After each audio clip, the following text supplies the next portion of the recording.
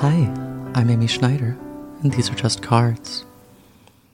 So I feel like we've been talking a lot about what we should be doing, where to point ourselves, what direction to go in, looking for that magic, looking for various things. But I think it's time to step back a second and figure out who we are. Who is the self that is doing these things? What is our nature? And what I found felt very accurate to me, and it wasn't very pleasant. But it is what it is, right? So this is a 3-card spread that just sort of takes you and goes deeper and deeper. So the first card is how you present yourself to others, how you think others see you. Then the middle card is how you see yourself, how you present yourself to yourself, you might say. And then the third card is the, core, the inner part of you, what you, to an extent really are, or something about what you really are. This isn't meant to define you totally. Especially since, as we'll see, we've got 3 minor arcana here, so don't take any of this too much to heart. This is talking about where you are right now more than who you are as a person. But let's see what story it's telling us. So starting with how you're presenting yourself to others, we've got the Ace of Pentacles. And I think that, this again, with our whole Pentacles obsession we've been having, but I think it makes a lot of sense. The Ace in all 4 suits has the same design, which is a hand reaching down from heaven, holding the symbol of that suit, a pentacle in this case. And pentacles, of course, being earth and money and comfort.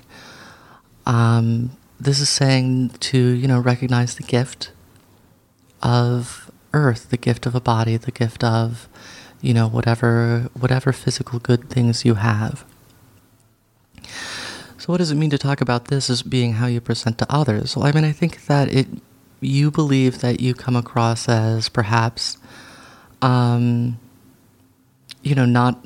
too concerned with material things. You think you show yourself as, having them and being blessed with them and recognizing your blessings, but also not thinking that you earned them. Accepting them as the free gift from the heavens. So then how is it that we see ourselves? Well, there we have the 6 of Wands. Wands are, of course, fire. They're our spirit energy, our creativity. And in it we see a victory parade, much like we were talking about recently with the Chariot. And is somebody riding a horse carrying a wand, and there's sort of attendants marching alongside with wands themselves. And I think that this is what you're telling yourself, is that you are a fiery, creative, intuitive person, and you have a lot of spark and fire within you that people will want to follow, that people will love about you, that people will be inspired by. You see yourself sort of riding the horse in this parade with your wand and its victory laurel on it. Just showing off all the creativity and spirit and fire that's inside you that other people aren't seeing because you're not showing it to them, but you could. So that's how we see ourselves. And then the inner core, well, there we've got the 2 of Swords. And swords are about action, and 2 is about decision and choices, and that paralyzes swords.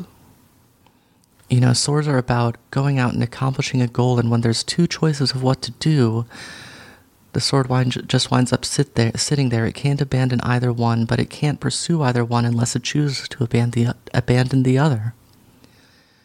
So we see this person sitting blindfolded on the shore with a whole ocean of water and emotion behind them, which, remember, emotion is actually how we decide. When people have had through either genetics or injury, a situation where their emotions are kind of taken out of their brains, and they don't feel things in with any emotional sort of affect to them. You know, there have been cases of this, and the result is they can't make decisions. You know, decisions aren't only rational things. So many of the decisions we have to make every day don't matter. The only thing that matters is that we decide, and that's where our emotions come in. You know, and they tell us which, you know, what to order for lunch.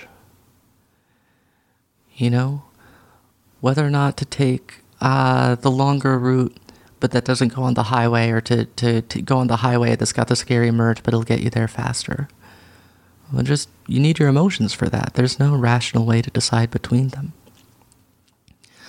And so this person in the Two of Swords is blind to all that, is blind to everything except the desire to act and the inability to do so.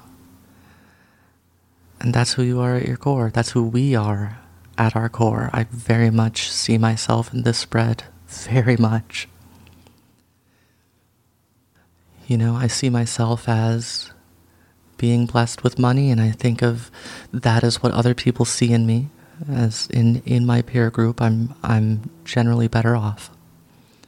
I think of myself as having a million fiery creative projects that are someday going to rock the world.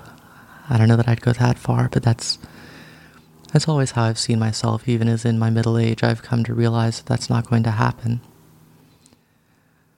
But what I am deep down inside is somebody that wants to do so many things and can't give up any of them in order to do one well.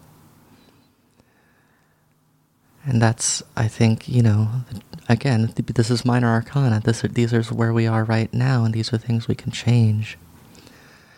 And so, you know, I think the time has come to make a choice. What is it that you want to do the most? Pick one. Pick one thing that you really want to do. Go after it. Take that blindfold off. Feel your emotions. Drop one of those swords and follow the other where it takes you. You know, swords are a dangerous suit. They're hard to predict, and they're the most likely suit to lead to hurting yourself, but they're the only way that anything gets done. It's time to stand up, follow your sword wherever it takes you. What happens after that, I can't tell you. These are just cards.